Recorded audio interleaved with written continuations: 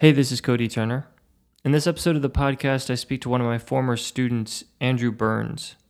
Andrew is a rising senior at the University of Connecticut and is a computer science major. This past spring, Andrew and a few of his friends created an app called Vispro that went viral. Vispro is a kind of social media site that's tailored towards bros. And this past spring, the app suddenly reached the top 25 of Apple's download charts. And it even ranked as high as the third most popular social media app behind only Facebook and Facebook Messenger. And Forbes.com actually even wrote a piece on the app's sudden popularity. And I'll embed a link to that piece in the show notes. Recently, Andrew decided to shut down the app due to a sudden wave of misogyny that was polluting the app. And in this episode, I sit down with Andrew and he talks to me just about the entire journey, what it was like creating the app, what it was like suddenly going viral, what the ethical dilemma involved between feeling the need to shut down the app, but also knowing the potential to monetize the app.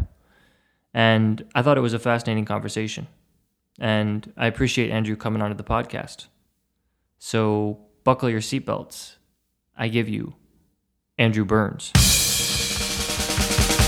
Welcome to Tent Talks on the Shelter from the Storm Podcast Network, a place to talk the rain away with your host, Cody Turner. There's a storm coming, Mr. Wayne. But yeah, tell me about this app that you've been working on. Yeah. First, how did you get the idea for creating this app? And just describe the process. Yeah, so I actually thought of the idea last year. So I was a sophomore in my dorm.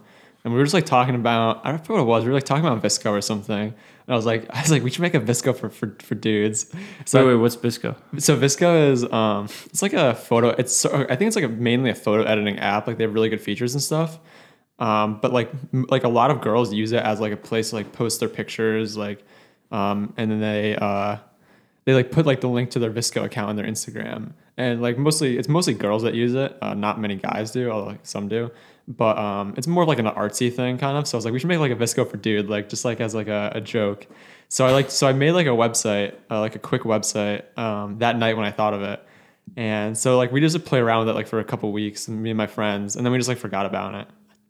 But so then what happened was so then once like the quarantine happened, like I was home from school and I was like, okay, like I have a lot of time now. Like, I'm not going to classes and stuff, so I was like, I should just try it. Like, why not? I always thought like, okay, like it's fun. It's like a funny idea. Like it could work. So we put the website back up and like started adding features and stuff. And like people were like using it a little bit. We got to like 300 users about, but like no one was using it like every day. And like we would talk to people and they're like, hey, you should make an app. And we're just like, dude, like we don't want to make an app. Like this is so much work. Like it's just a joke. Like it's just Vispro. And at the time I had two other friends helping me. Just like working on it as a joke, or just for fun. And then we made the app, and it was on the App Store one day. So wait, how hard is it to create an app? So it's not like terribly hard, but like I guess like making a website's super easy. It's so easy. Yeah, there's no approval process, right? You just buy a domain, you throw something up. But with an app, it's like so much more difficult because you have to like be approved by Apple. You need to make it work on Android. You need to like there's like so many different rules and stuff, and just like it's just a lot harder. It probably like for a website, like the website version of it probably took like, we could probably spend that up in like, 3-4 days, maybe max. And then like an app, like the app we made took like 2 to 3 weeks. Wow. So it's a lot more time. Yeah. Yeah.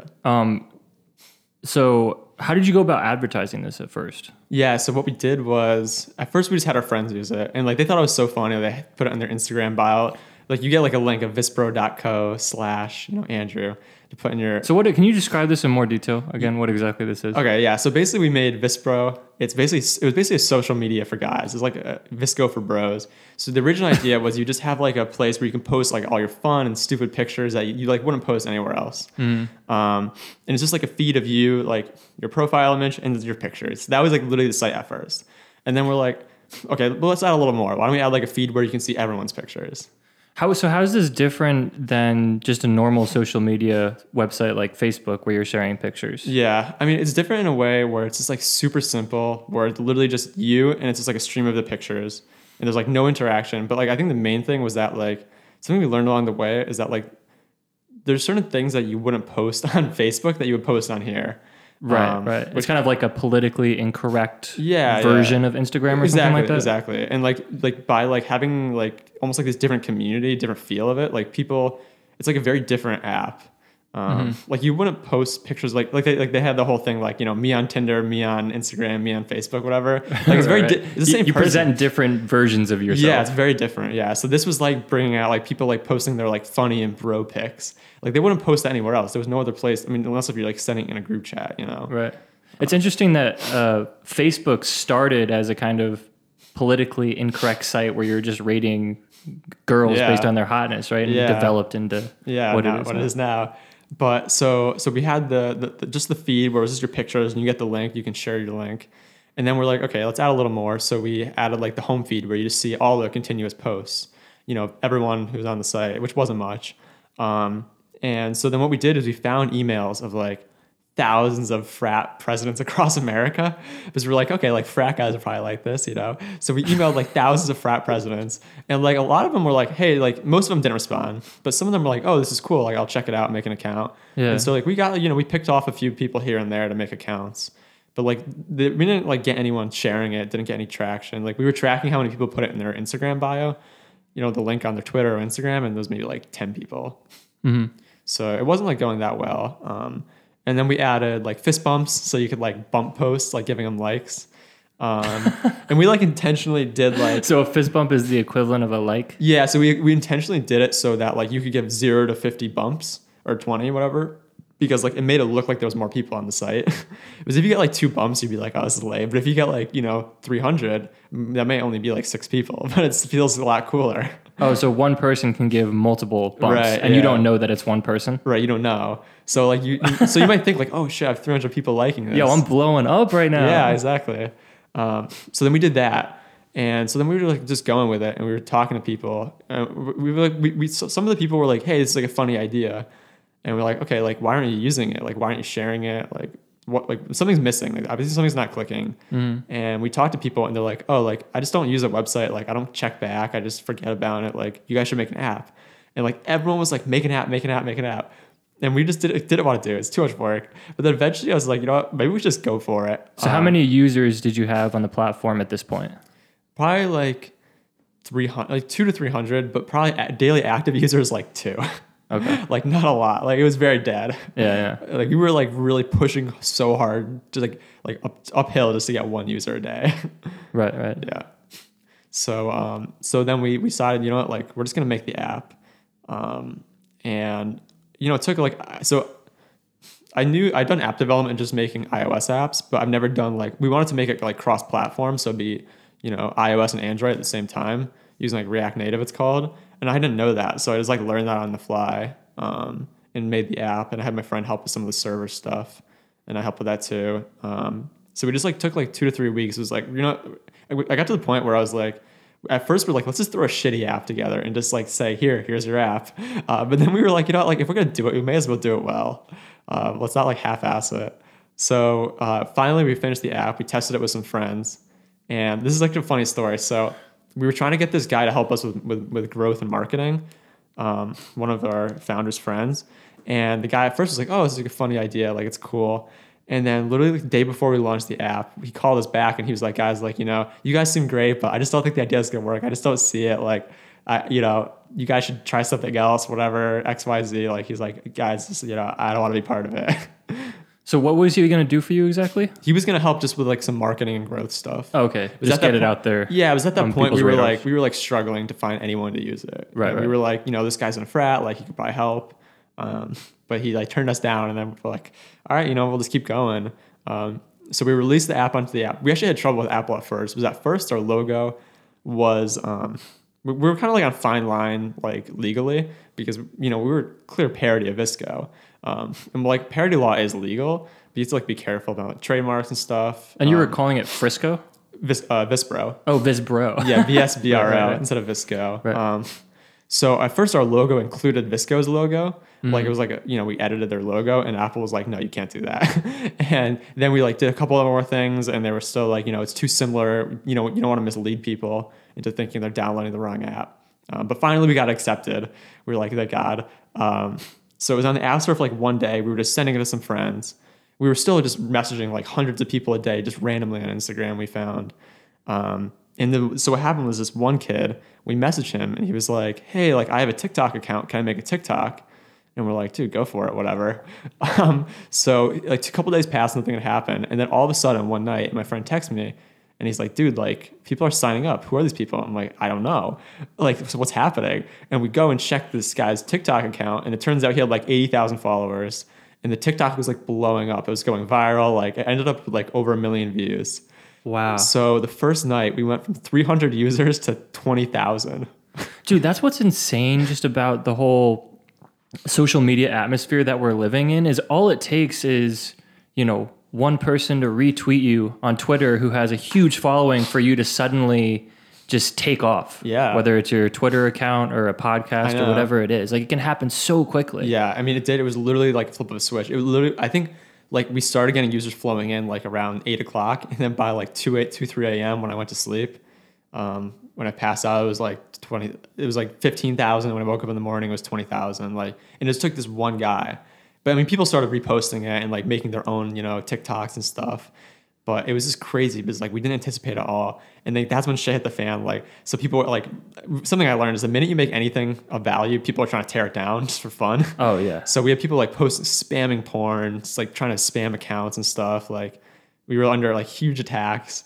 But we were actually down so much as we had to like shut it down to fix the problems, but people still kept coming. Even though we were down, they were still downloading it and signing up. What do you mean you had to shut it down to fix the problems? Like Apple required you to? No, like, so we just shut our server down because like we were just getting spam with porn, and we were just like, okay, like if someone logs onto the app, they're just going to see a stream of porn. This isn't going to help Right. the app grow at all. So we we're need to like, fix this. we got to take this down for like a few minutes to fix it. So we were down like for like an hour at a time the first night, and people were still flocking to it because they were just so for some reason they loved it so much they were just willing to wait. Oh my God. It was crazy. So where did it go from there?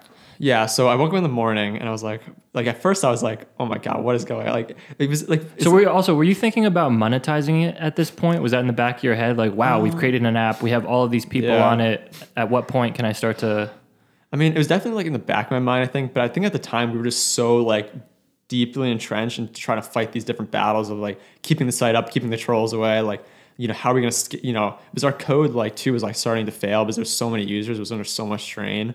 And the funny thing is, so we were running in my friend's basement in a server. He has like this server set up in his basement. So we were literally set up on there from 0 users to 60,000 users. And like it tripped his circuit breaker. Like he thought his house was going to blow up. Oh my God. Yeah.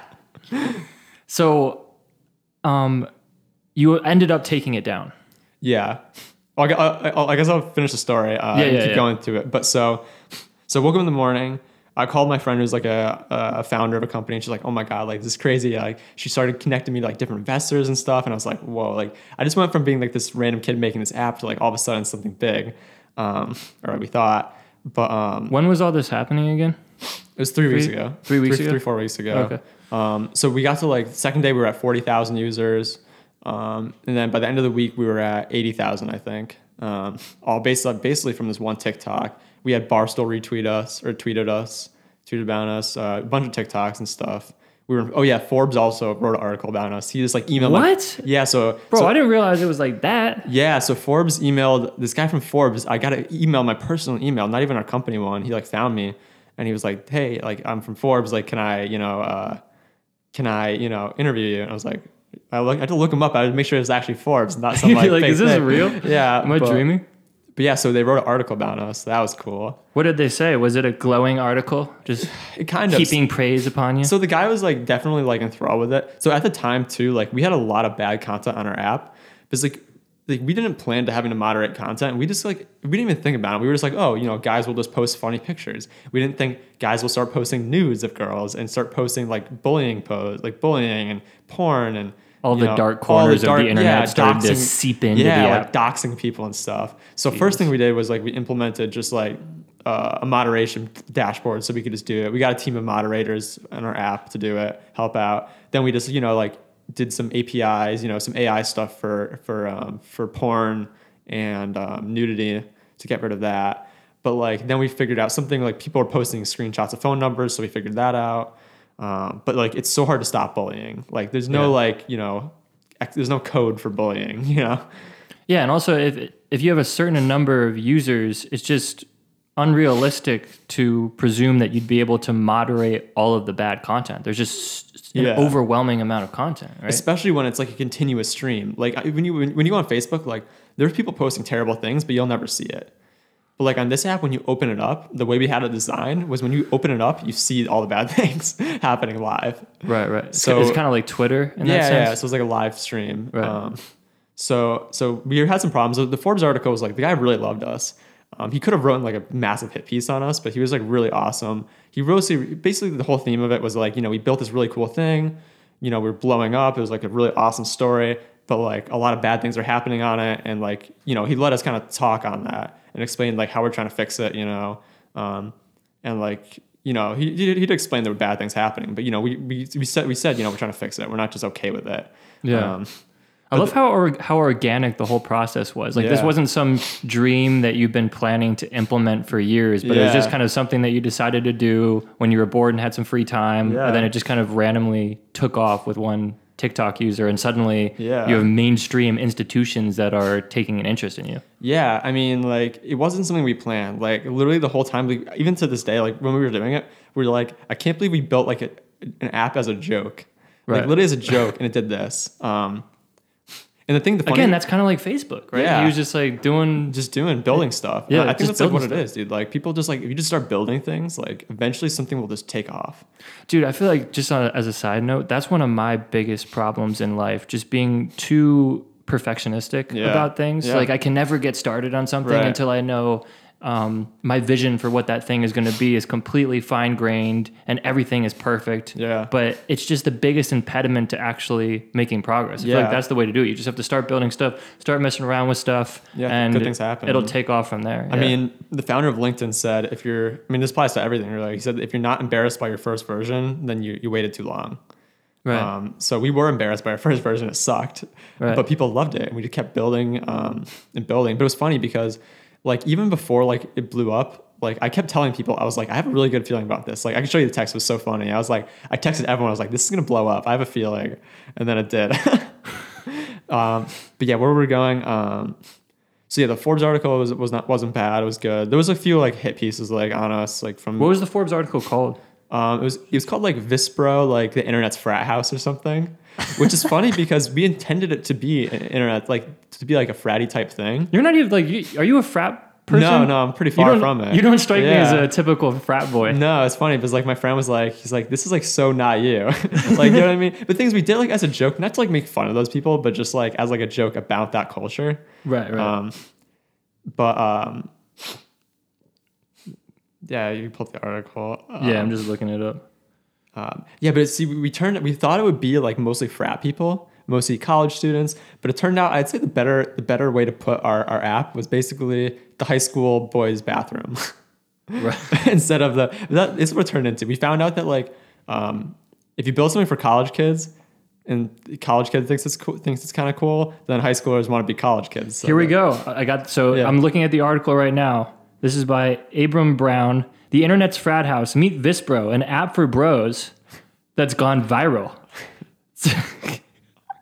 A bunch of bored juniors at a New England college hacked together a digital way to connect with each other, passing around messages and liking each other's photos. The thing takes off much more quickly than they could have expected, prompting enormous growth and igniting problems that need to be put out fast. Wow, this is crazy, man. Yeah. I'm definitely gonna include this Forbes article as a link in the podcast for sure. But yeah, no, keep going. Yeah. Yeah, I mean, there was like definitely. Wow. Yeah, I mean, we definitely in the end, most of our users were probably 15 to 17 guys, 15 to 17-year-old guys. So is there a comment feature as well? Is it just sharing photos? It's just photos. And Just photos. So we also added, you could like add bros instead of friends. So you have like your bro feed. And there are no girls allowed. No, well, okay, girls were allowed. Like it was obviously like a bro centric app, obviously, but like we had a lot of girls who loved it, who really loved the joke, who thought it was hilarious. Like we were fine with girls signing up. We like encouraged that. But the problem was our users did not. A lot of our users did not like when girls posted, Right. which became like one of the biggest. Get out of issues. here, girls. Yeah, I mean, like, I don't know. It kind of sucks because like it didn't like impact like them at all. Like the thing is like I think in the end they wanted like their own space. A lot of the guys, and like they thought like this A was safe space for the frat bros. yeah, they thought this was like their safe space, and like any girls coming on there were like impeding on their space, which is kind of like ridiculous. Like if there's like I don't see why it should matter. Like if there's girls on there, who cares? Like they have the right. Like They like it. yeah, they like it. Why not? Yeah.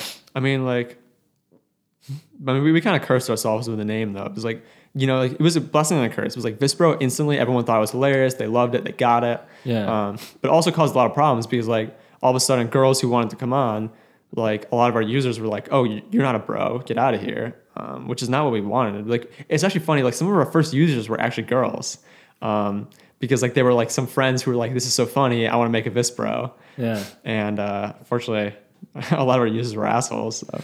Yeah, I forget, someone was making that point to me recently about marketing. Like you don't want to box yourself in with the title that you give to whatever you're creating, because if you want to expand and include different kinds of content in the future, you might not be able to if it goes against what the title of the thing that you're creating is. I mean, the thing is, we didn't even plan for any of this because like we literally did it as a joke.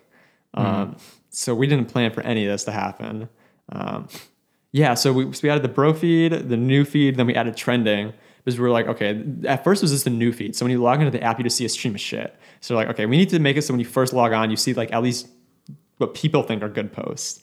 Turns out people thought good posts were hating women and like, just stupid shit. I mean, some of the posts were cool. Like some of the posts were like fun pictures with their friends, but a lot of it was like this girl posted here, like, get her out of here. Or like, the thing we saw so much was so stupid. They were like, how many bumps for me to break up with my girlfriend? Like, why? I do love the fist bump. Yeah, people love that. Dude, we had like hundreds of Bump it, DMs. bro. We had like hundreds of DMs, like thousands of emails. It was crazy. People like went nuts for this stuff. We started adding like, It has reached the top 20. Sorry, I'm just. Yeah. It has reached the top 25 of Apple's download charts. yeah, we were, Dude, I feel like you're downplaying how big this is. yeah, dude, we got to number 21 on the App Store. Oh my and we God, were the bro. number 3 social app. Number 3 social app, only behind Facebook and Messenger. Like we beat out like Twitter, like This is Discord. insane. Like I mean, it wasn't for long; it was for a couple days, but still, dude. Like Yeah, no, like still. the companies above us were like around us were like billion-dollar companies. Even if we did it for just like a day or two, like dude, it was crazy. The app has spiked in popularity because, like most people in quarantine, the world's bros are missing their bros. Yeah, So, as you say, eventually it turns into kind of a place that's just fostering misogyny yeah. against women. So yeah, we actually had a call from Apple. Actually called us out of the blue. Really? Yeah. So normally when you have an app, like you can't talk to anyone there, but because we got so high on the boards, they literally assigned someone to us. Tim Cook, just personally. Yeah, going to, but it's this like, girl must have been like, why did they assign me to this? Because then she called us and she's like, we got some complaints about your app. You're gonna have to like fix this, otherwise we're taking you down. So we're like, okay, like we're on it. We tried like so many things to moderate content, like a lot. But what it basically came down to was like there was one night where I went to like go moderate content, delete some stuff, and I was just like, I don't enjoy this. This is awful, like having to delete this stuff. Because like this stuff isn't stuff that's like tucked away in the corner. It has like hundreds or thousands of votes, like upvotes. So this is like stuff where you just want to see, number one. Number two, there's like a lot of that content of like misogyny, just being like, just doing not nice things. And it got to the point where I was like, okay, like what's good coming out of this app? Like, people, like a place for guys to post their like funny pictures or drunk pictures, or at its best, maybe like, supporting each other. Like, hey, I just graduated, give me some bumps. Okay, cool. But at its worst, it was like girls getting doxxed, like, like some really bad incidents with that. Like, it was just like really bad things. And I was like, is this not worth keeping it up for a number of reasons? And that was like one of them. Right. So you ended up deciding to take it down. Yeah, so I took it down. So what happened was there was a really bad incident one night. I'm not gonna really say too much on what it was, but it was a really bad incident. And I was like, okay, like we got to shut it down for tonight. We can't let this happen again. So we shut it down for the night. And like, you know, the team was upset, like understandably, because like we worked on this like really hard for like a couple of weeks. Like, it doesn't sound like a lot, but like we were up all night, like for 2 weeks, whatever, 3 weeks. So like it sucks to like, you know, have it down. And then in the morning, like everyone was still upset. And like I was upset too, but I was like, you know what, like we need to really think about this. Like, what's the best thing that comes out of this? Like, because we were talking to some investors who wanted to invest in us, believe it or not. And I was like, I don't really want to, like, if you take money or start working on this, like, we're locked in for 2 years on this. Like, do I want to be known, or do I like feel good about working on this? Like, not really. I feel like there's so much better we can do. So I was like, you know, we should just shut it down, like, while we're ahead, before something really bad happens and someone gets hurt and we're screwed forever. Like, let's just stop while we're ahead and just regroup and try something else. Mm. So you're kind of betting on your future self. It's like, I know there are going to be more opportunities in the future. Yeah. I've already proven that I have the capability, and my team has the capability to create something that's able to pop. Yeah. Why not create something that we believe in and that we believe is doing more good in the world? This isn't going to be the only opportunity that we have. Yeah, so that was like the main thing was like, I was like, it's not a good hill to die on. It's not the right hill to die on. So like, so the main That reason, money though. Yeah, so we did have an investment offer and they were like really wanted to take it. But I was like really hesitant because like right when you start taking money, like you're on the hook for a lot of responsibility. And That's when it becomes like real. And we were like, you know, they would have valued us at like, you know, millions of dollars. Oh my God. And like for this burrow up we made. And like, you know, I understand like that feels so cool, but I've like been around startups and stuff to know enough that like that's not real money. It's just like a made up valuation, you know? So we weren't really worth that. Like we were reaching out to like Barstool and different companies to work with us and buy, you know, potentially buy us. And like no one wanted to touch us. We were gonna have a hard time getting advertisers on this platform. And so basically like the main reasons I shut down, like number one, like someone was gonna get hurt, some bad thing was gonna happen. Number two, like it wasn't worth us like risking our careers over this at the age of 20 or 21. Like we have so much better we can do. Especially in this climate. Yeah, exactly. With the cancel culture, as they say. So people were already starting to hate us, like, which is fine. I get it. I understand why people don't like it. Like, you know, it's fine. But like, that's another thing. I was like, how is it going to look if we take an investment and you've seen the news, like Bro app gets, you know, X number of dollars and, you know, hundreds of $1,000s investment, whatever. And, you know, like in this climate, dude, like, I mean, not like this climate's like necessarily bad. Like, you know, there's a lot of good things coming out of, you know, like putting things under a microscope, but like then we'd be under that microscope. And like, you know, the thing is like, if something bad did happen, like if something bad happens on Twitter, it's not Twitter's fault. No one blames Twitter for the most part, but if something bad happens on a Bro app that is knowingly creating an environment for this to happen, like, sure, would we win in the court? Yes, but in the court of public opinion, we'd be screwed. Right. Like we'd be done. We'd be blacklisted like from everywhere. Like, you know, we wouldn't be like, you know, it'd be really hard for us in the future. You don't want this to be how you're first known in the court of public opinion. Yeah, you want to be exactly. known for something more that you believe in. And if we shut it down, like, as we shut it down, you know, like, which I thought was the right thing to do. Like, I think, you know, even if people hated the app and they totally thought we're assholes for making it, like, I hope they would at least respect that we shut it down, like, for the right reason, you know? And, you know, we went out, like, hopefully as close to the top as we could, but it wasn't worth finding out where the top was, you know, it's going to fall off a cliff. So were you the main person that made the decision to shut it down? Yeah. Were your team members on board, or were they really pissed about it? So they were pretty pissed, like, understandably, because, like, you know, we're so emotionally invested into this thing. I think now they're kind of like more like understanding, you know, why we did it, why I decided to do it. But like, I was like the CEO of the company. It was like my decision. And I really thought like it was best for all of us. Like if something bad happened and if we kept going, like it would have been bad for all of our futures, not just me. And it wasn't like I was like screwing them out of anything. I wasn't like, oh, I'm taking the company and running, you know, I was literally like, I lost like thousands of dollars on this, you know, like of my own money. I was doing it just because it was like the right thing to do. And it was just because of how much money you put into it, you're saying? Yeah. It's like server costs and stuff, right. And like lawyer fees and stuff. Because yeah, I mean, it wasn't cheap, but like then again, I pay, you know, how much to go to UConn and I learned nothing. So yeah, it was definitely a hard decision. Like, you know, making the right decision. I mean, who knows if it was the right one? I thought it was the right decision, but like, it's not always popular to do what you think is right.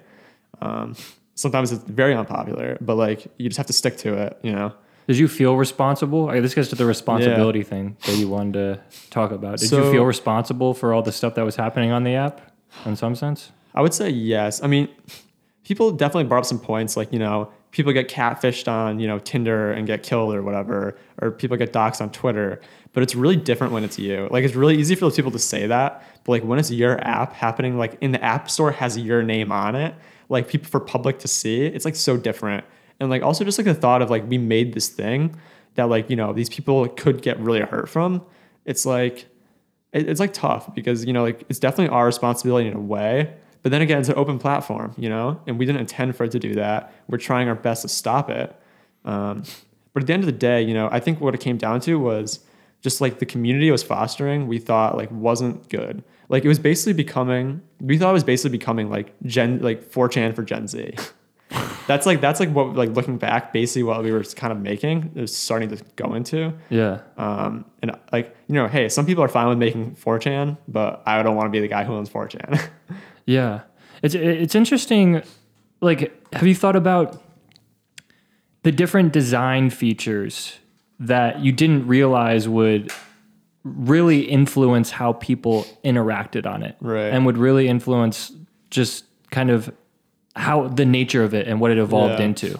Like you said, like they had the live update.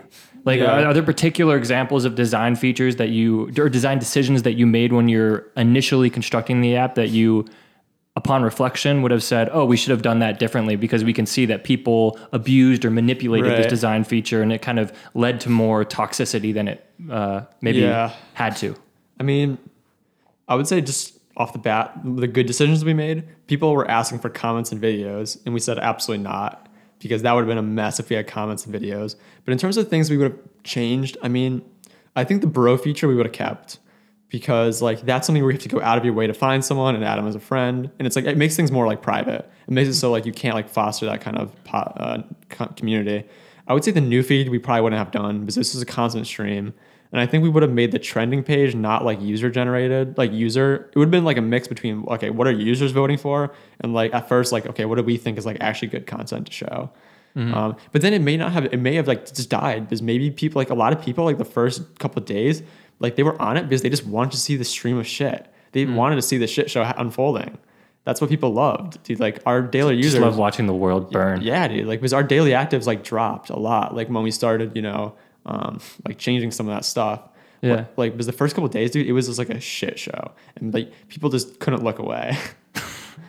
Yeah, I was thinking about how I think Facebook used to just have the like feature, but then they now have a range of different emoticons to express different emotions, and how in some sense that might be helpful because there's just so much ambiguity surrounding the different norms on social media. Yeah. Like, does a retweet on Twitter equal an endorsement? Or just because you like something or heart something on Twitter, does that mean you're endorsing it? Or does it mean maybe you hate it? And a lot of times it's unclear. And I found that you can come to have a belief about what your certain friends think or what their political views are that's completely wrong just because you're misinterpreting what their interactions on social media say about their worldview. Right.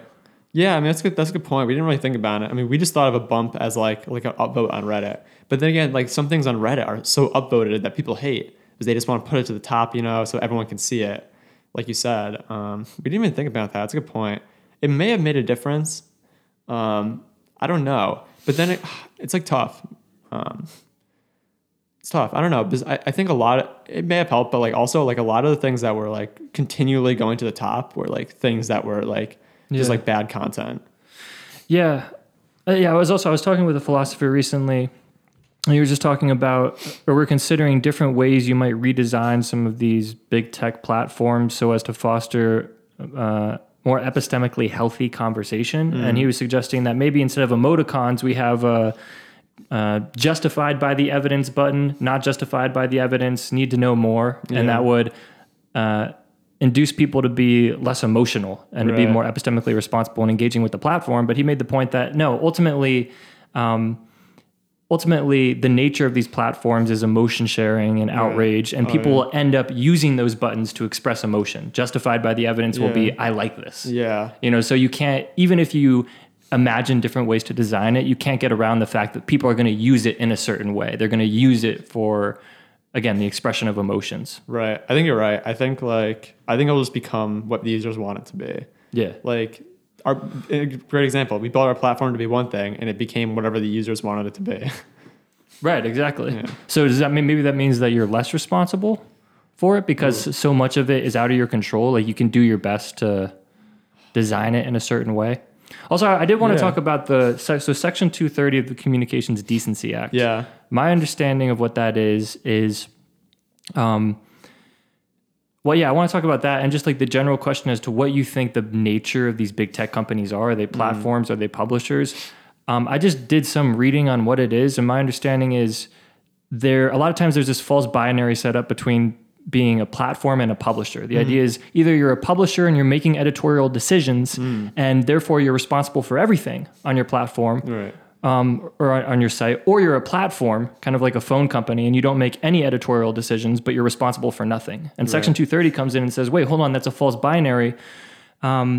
We should recognize that a lot of these big tech companies, they can't be responsible for all of the content just because there's so much. Right. But we should still let them have the ability to make some editorial decisions and to censor some just outrageous content like demonstrable hate speech or doxing information. So they should have editorial powers without being held liable for everything. And that's what Section 230 allows. And there's been a lot of pushback recently by Trump and conservatives because they're saying a lot of these big tech companies are abusing this power to not, just censor doxing information, but to actually engage in ideological censorship and to censor conservative views.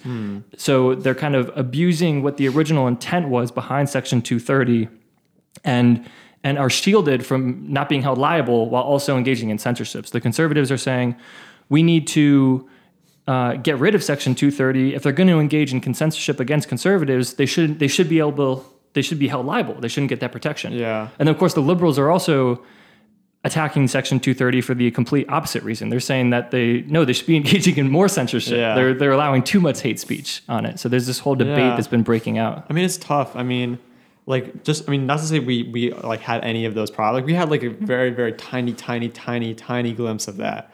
But we did make a lot of decisions that, we were all like, everyone on the team is like pretty pro free speech. Like we're like big internet people, open source, that whole deal. But like it got to the point where we were like, okay, like if we let people do whatever they want, like we're gonna have no app. This Apple will take us down. Like people, will be in court, whatever, over these things. So, like we had to make some choices of like removing some content that like maybe was fine, right? Maybe it was fine. And like there was a lot of political stuff. Like, there was some political stuff posted on our platform. And we were like, it was like a tough decision. Like, okay, like we don't really want any political stuff on here, but like we're just not gonna touch it. It's not worth touching any political stuff.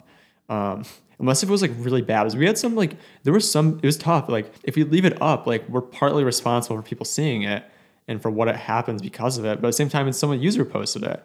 But I think we were like a different case because like we were more responsible because we were like the small bro app versus like, if you're Twitter, it's an open platform. But then it's the question, like, should Facebook be able to control that? I mean, they're a private company. Maybe they should. I mean, if you don't like Facebook, you can leave. Do you have a general opinion as to whether, like, do you think that these companies are monopolies and maybe we should break them up? Or are you more of the libertarian mindset that says, like, if enough of the consumers become unsatisfied with the platform, then in the marketplace, there'll be another platform that arises and that'll compete with Facebook. We already seen that happened with MySpace back in the early 2000s. Maybe something similar will happen moving forward. I don't know. It's tough. I think the problem with Facebook and these big companies, they're so diversified. Like Facebook literally isn't just Facebook. They have WhatsApp, Instagram. Like they're buying up so many things. Yeah. So they are like in a way a monopoly, but like Google has YouTube, right? Yeah, Google has YouTube. They have way more like stuff than you'd even imagine. But it's tough. Like, should we break them up? Like, I don't know. Like they're private companies.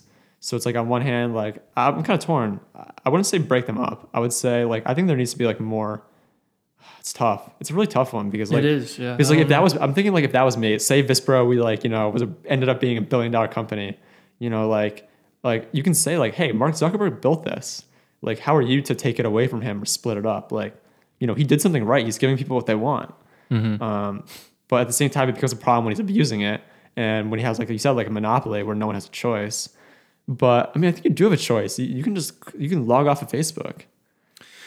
Yeah, you do, I guess. But I sympathize with that, but I also sympathize with people that say that, you know, a lot of our life these days takes place online. Yeah. Like in some sense, like the social square, so to speak, does exist in the digital realm. And these platforms are arguably akin to something like the digital public square. Yeah. So by censoring someone, you know, so I guess it's like a conversation about what is the nature of these companies anymore? Are they just private companies, or do they play a more foundational role just in like our public discourse and stuff like that? And just the inordinate power of these big tech companies is mind-boggling to me. In some sense, I feel like they have almost as much power as government in some ways, just in terms of their ability to influence the public conversation and influence politics. Yeah, I mean, look at AWS, like, you know, Amazon, like, so AWS, like we were on our stuff was on AWS, like literally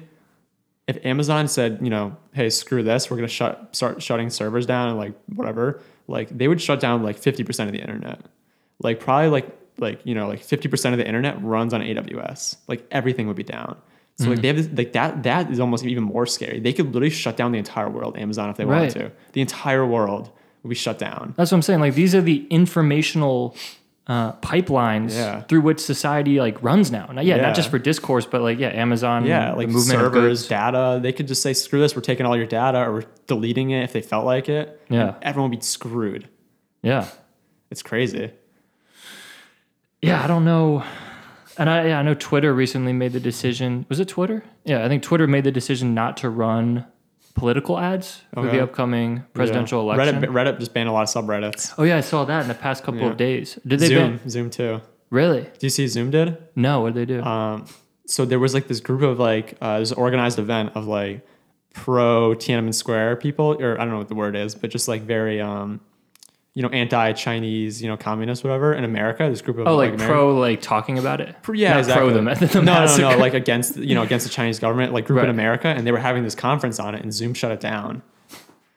Oh, I think actually this did hit my radar. Yeah, but wait, so that's insane. Yeah, they just shut it down, and they acknowledged it too. They said, "Yeah, we did that." What?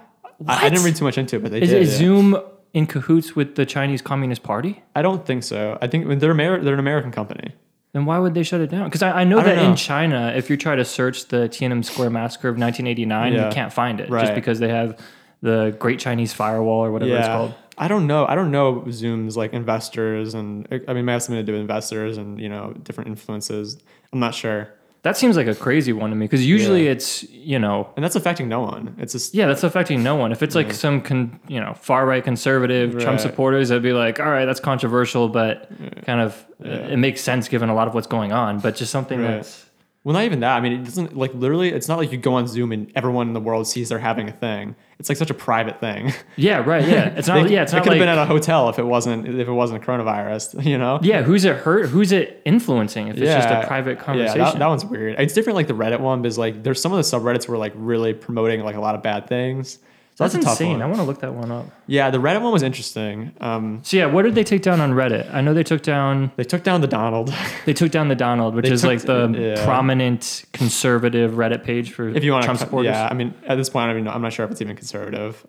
Is it even more nefarious? I think it became that. It was like very much just straight Donald. It wasn't like, you know, Republican, conservative. Oh, just okay. Yeah. I don't really. It was just Reddit. straight Donald Trump, I believe. And then the other one was some really left wing thing. I forgot what it was. Chapo something. I forgot what it was. Okay, so they didn't just take down pages that were conservative. It was kind of it was a mix. It was a mix of ideologies. Yeah. But people were mad because there's this one subreddit that's like very pro China, whatever. And everyone was mad, like, why did you take this one down? But then it's like, where do you draw the line? Like, should you take down every political subreddit, like ones you don't agree with? But the excuse Reddit gave was so stupid.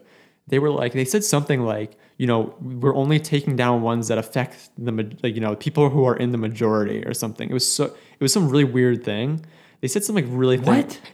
You can look at the post on Reddit. I forgot. It was like by the mods or the dev team, but I have to pull it up. But I'd honestly be more fine with it if Reddit just said, "Hey, we're shutting these down because we don't like them." Yeah, that's kind of what annoys me with a lot of this. Can you I just wish a lot of these companies, or if we're just talking about the mainstream news, a lot of these so-called journalists would just admit as to what their political biases are and be upfront about it instead of feigning objectivity and saying, well, this is obviously problematic and hate speech. They're just like, there's so many journalists that on mainstream news, both conservative and liberal, that don't even really strike me as journalists in the idea that they're objectively covering the events that are unfolding in the world. No, they strike me as opinion hosts. Yeah. They have a particular set of opinion and political biases, and they're pushing a particular agenda. Yeah. And I'm fine with that if they would just be upfront and honest about it. Like, just be honest, like, here are political biases, this is what we're doing. Right. Instead of... Yeah, I mean, but then again, it's tough, like... If they did say that, you might get even more backlash. So yeah, that's it's definitely true. hard. I mean, what do you think? Another thing that might have come up in our class is this issue of geolocational filtering. You got me thinking about it with the China comment, but I know that Google wanted to provide its services in China, and China said, yes, you can provide your services here insofar as you abide by our censorship rules. Yeah. Right. So if Google is going to be in China, then people who are using Google in China won't be able to find the Tiananmen Square massacre in China. Yeah. And my initial response to that was, well, Google shouldn't do business in China. But then the counter argument was, look, we want to give the citizens of China some access to Google. So if the choice is between giving them no access to the platform and giving them some access, albeit in a censored way, because we're abiding by the Chinese Communist Party censorship rules, then we should give them some access, right? Some information is better than no information. Yeah, I mean, I don't see any problem with it. I mean, they're a country, they can make their own rules. Like, I mean, I'm not saying, I agree with everything there, but like, I mean, if that's the rules of the country, Google knows it going in. It's not like they're getting, they're going in and then it's changing. I mean, that's, I think it's fine. I think it makes the world a better place, Google, having search, having access to information. So I don't know. I don't see a problem with it. Do you think the internet in general has made the world a better place? It's funny because so when like the thing was like when we were blowing up, whatever, and all these things were happening, I was like, the internet was a mistake. I was like, the internet was a mistake. No, but I definitely. But the thing is, like, then I thought about it. Like, my grandma was like, oh, like she's like, we would have been better off without the internet. And I was like, well, like, think of all the things that happen because of the internet. Literally everything that happens in the world today is run by the internet. Like every single thing, like moving goods, like manufacturing goods, just like interaction. Like I'm able to text you. Like I don't have to send you a mail on the letter. I don't have to call you.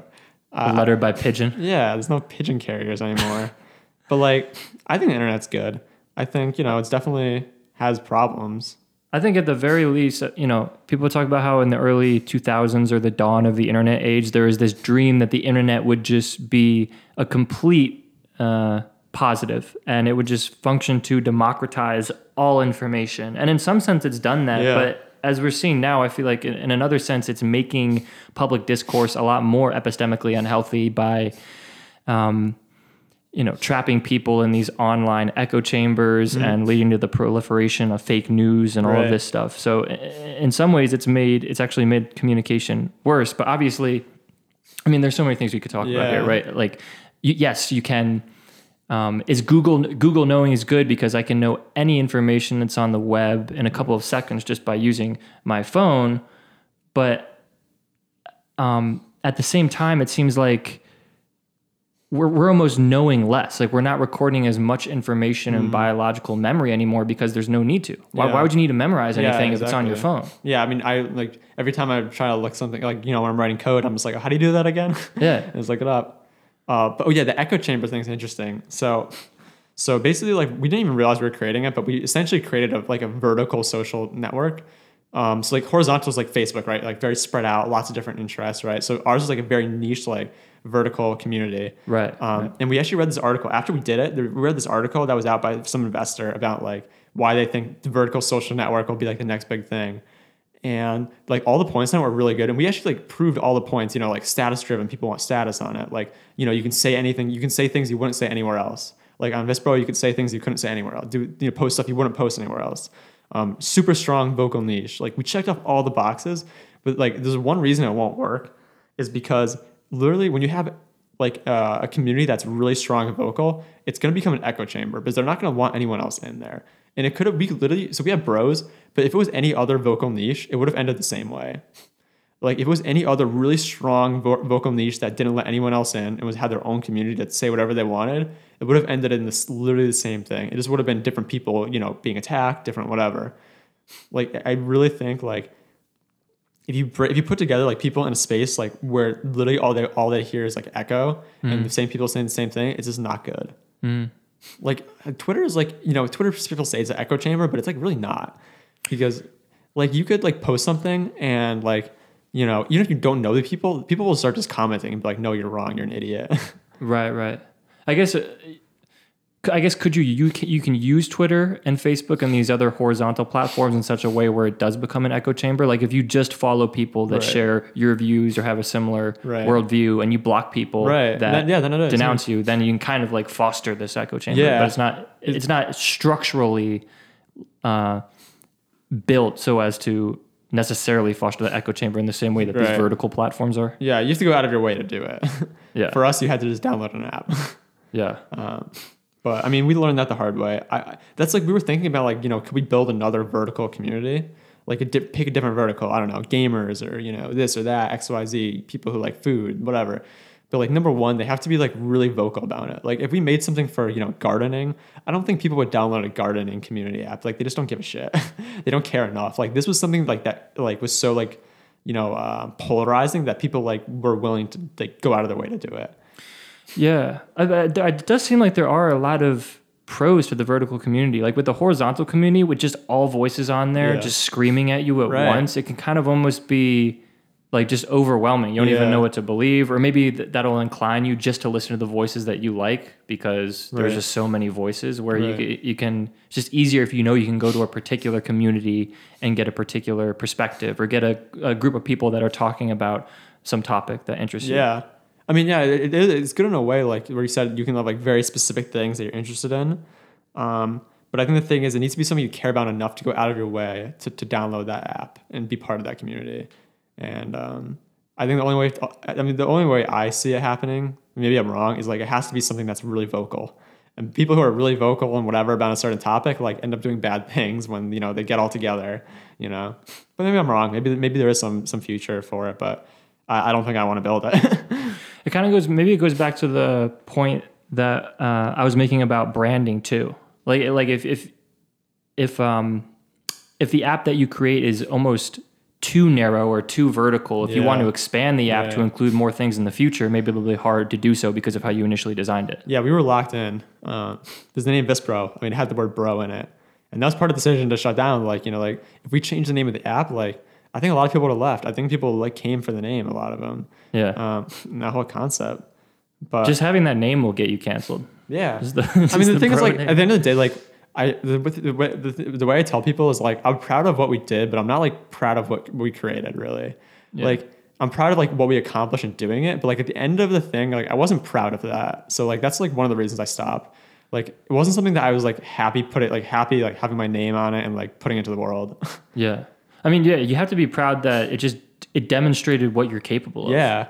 Like that's the thing. Like you like, know that like, yo, look what I did in 3 weeks. Yeah. I got Forbes writing about me. Yeah. I mean, like literally, I told people like, it was completely organic. Exactly. Like what happens if you actually sat down and had a more crystallized vision as to something that you really believe in? We had zero marketing dollars. Yeah.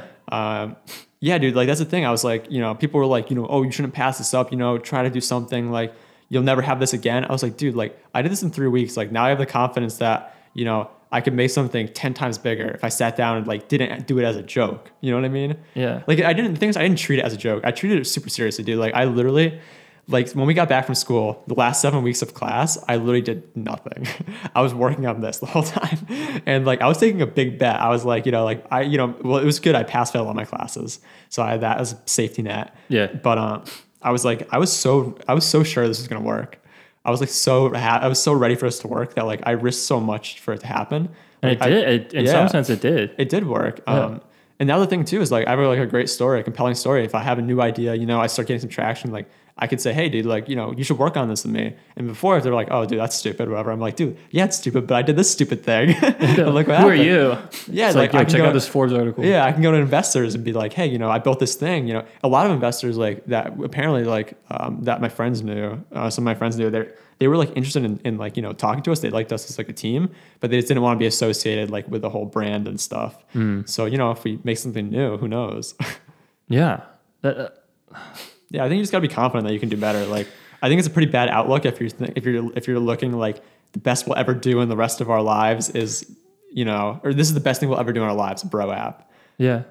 I feel like I've heard that advice from entrepreneurs at some point, that a lot of people, the moment they get any inkling of success, they'll jump on any opportunity to monetize it because they're operating under the assumption that maybe this is the only opportunity we get. We better jump on that. But to have that assumption is to not believe in yourself sufficiently to know that you could create something better in the future. Yeah, I think you definitely need to be confident, and like you just have to keep having like, just thinking and making new things. But like I think part of the thing is like, it sounds dumb, but you can like it happens to everyone, dude. You can like be trapped by success. Like people are talking about, they're trapped, they're failing, whatever. But like so many people do like have the same job and like it's a comfy job and they're just trapped by success. They don't want to try anything new. Like same thing with this, dude. Like I don't want to feel like, just because we had 100,000 users that like I'm trapped. I have to keep working on it because I know like I could walk away like I did and do something way bigger. And like now I'm working on a project now that I think could be like 10 times bigger.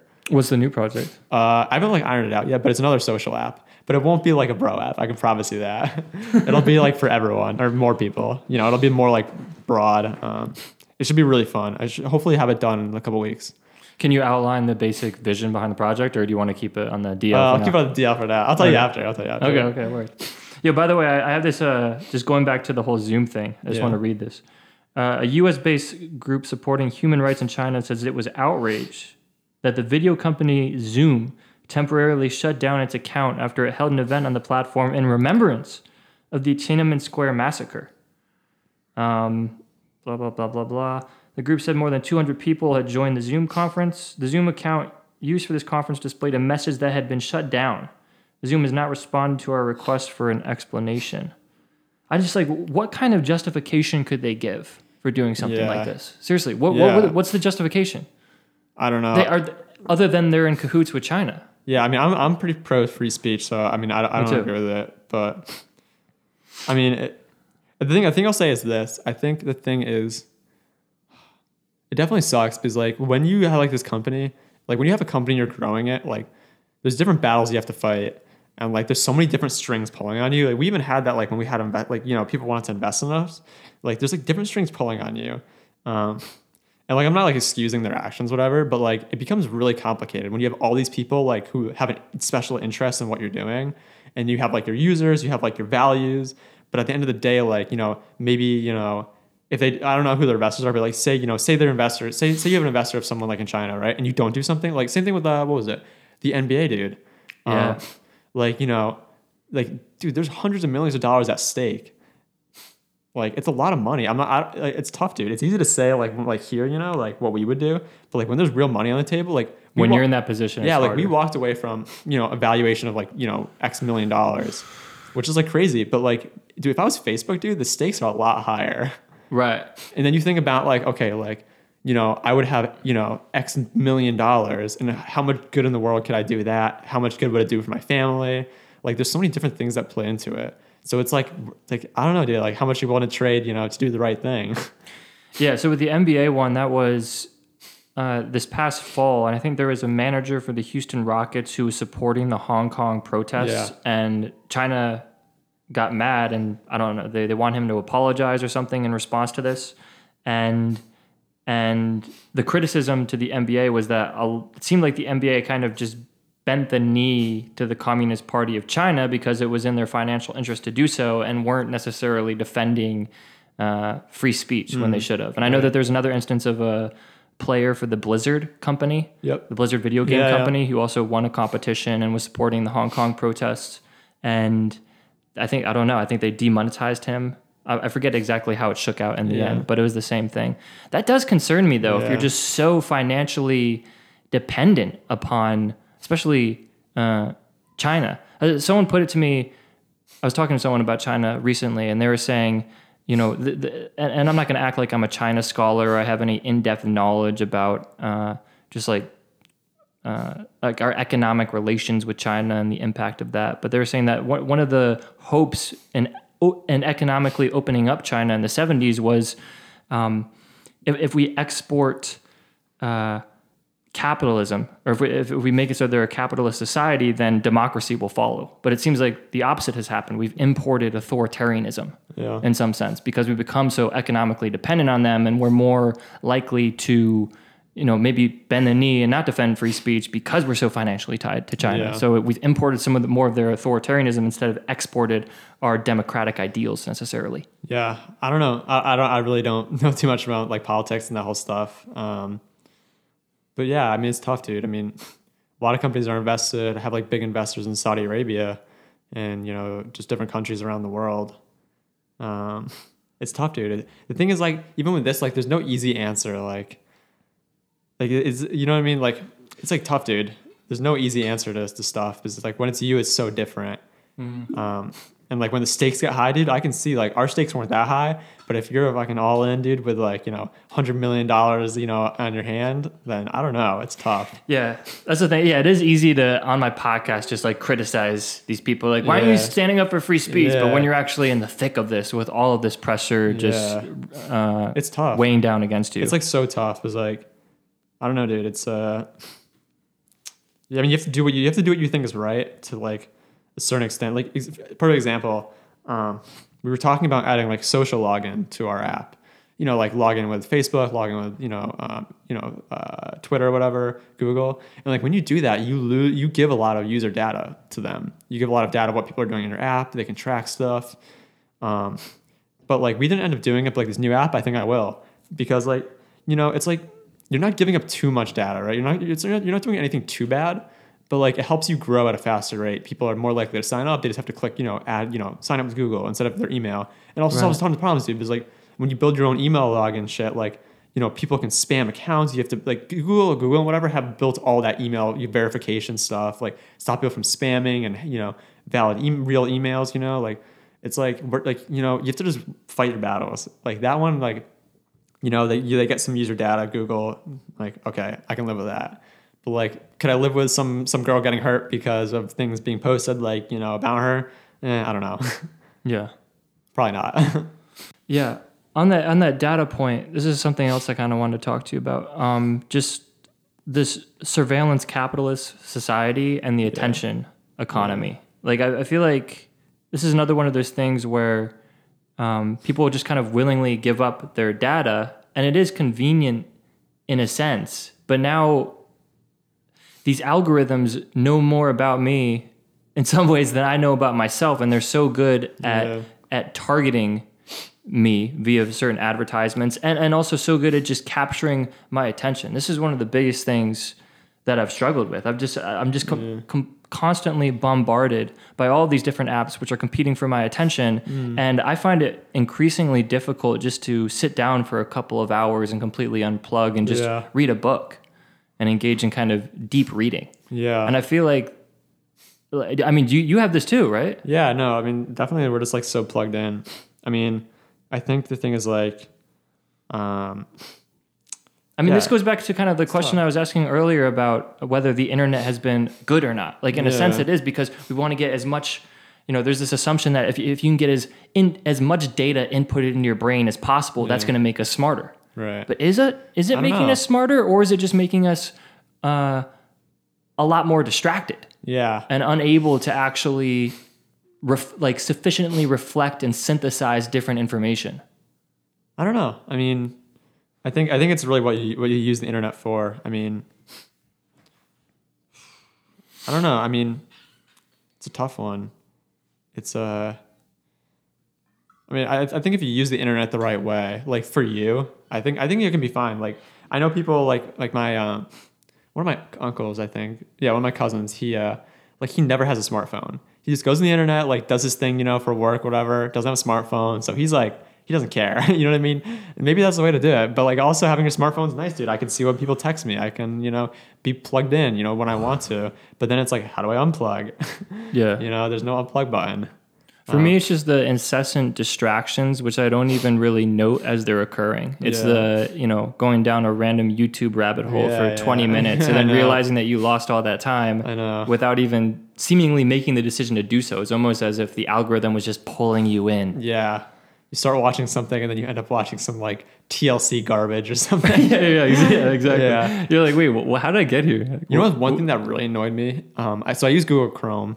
Yeah. And I was looking for a present for my dad. I always search incognito when I'm searching for, like presents or one, so they can't like see whatever. My parents have to like go on my computer or something. And two is like, can I ask you a question about that real quick? Is incognito? Someone was telling me recently that you really should just get a VPN. Like you need a VPN. Yeah. I don't have a VPN. I know people who do. I use my friend sometimes. He has one at his server. I use it for some things, but.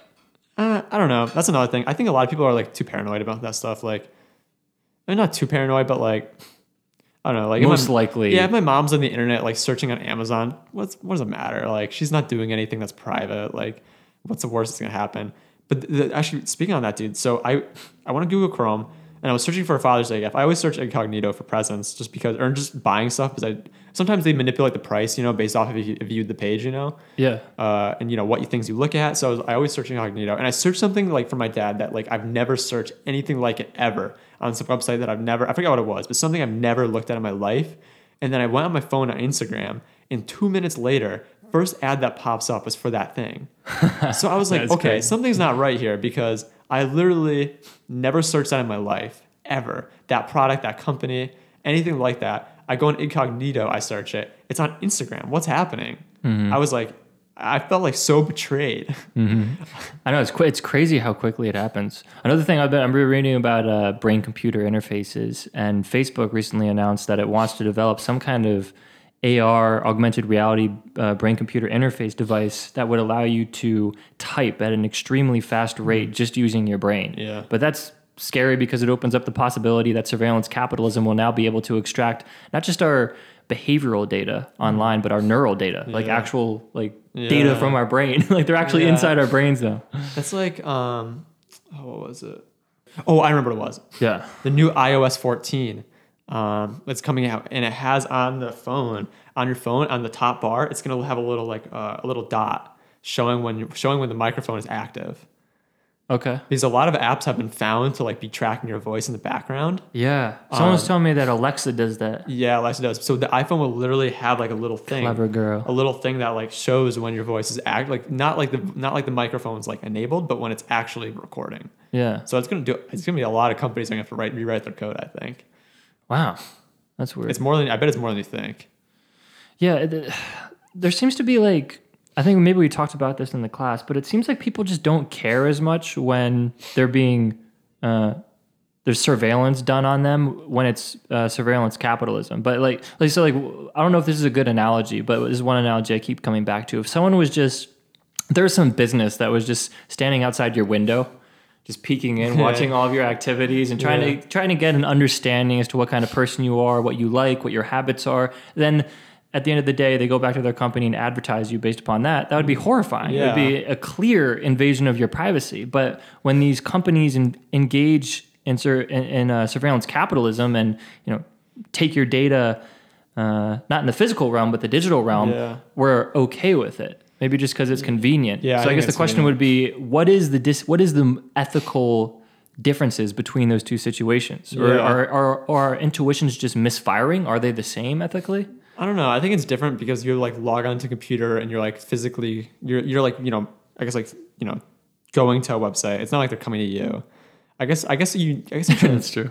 I don't know. Yeah, you're it's almost like you're inviting someone over you agree, you invite someone over your house. They're like, hey, we're gonna watch you in your house, and are you okay with this? And you're like, yeah, sure, whatever. Yeah, I think the thing too is do even our terms of use, whatever privacy policy, dude, is so stupid. Because we had our lawyers look it over and write it, whatever.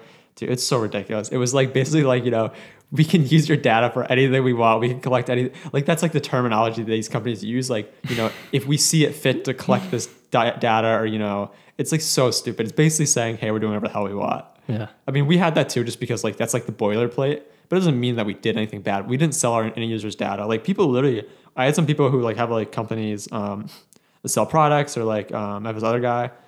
A few people were like, hey, you know, we'd be interested in buying, you know, your user base. And I'm like, we're not selling you our user base. Like they gave us our email. We're not selling it to you. Like, you know what I mean? They didn't sign up on your website. If you want to like, sure, if you want to like, you know, have our user base, you can buy our company. Because, you know, I mean, I feel But like it was in your right to sell their data to we them could. if you wanted to, based upon your terms. Exactly. But I don't think we should. We didn't do anything of that. I mean, people wanted us to buy our user base, but I don't think so. But in a way, you're doing that when you advertise anyway. So I don't know. All right, man. Well, if there's anything else you want to say or plug, feel free. Yeah. Well, my new thing's coming out hopefully soon, but keep it posted. Word. I'm excited to hear about that. Yeah, I think it should be pretty cool. Well, thanks for coming on, man. This has been Thanks fun. for having me. Yeah.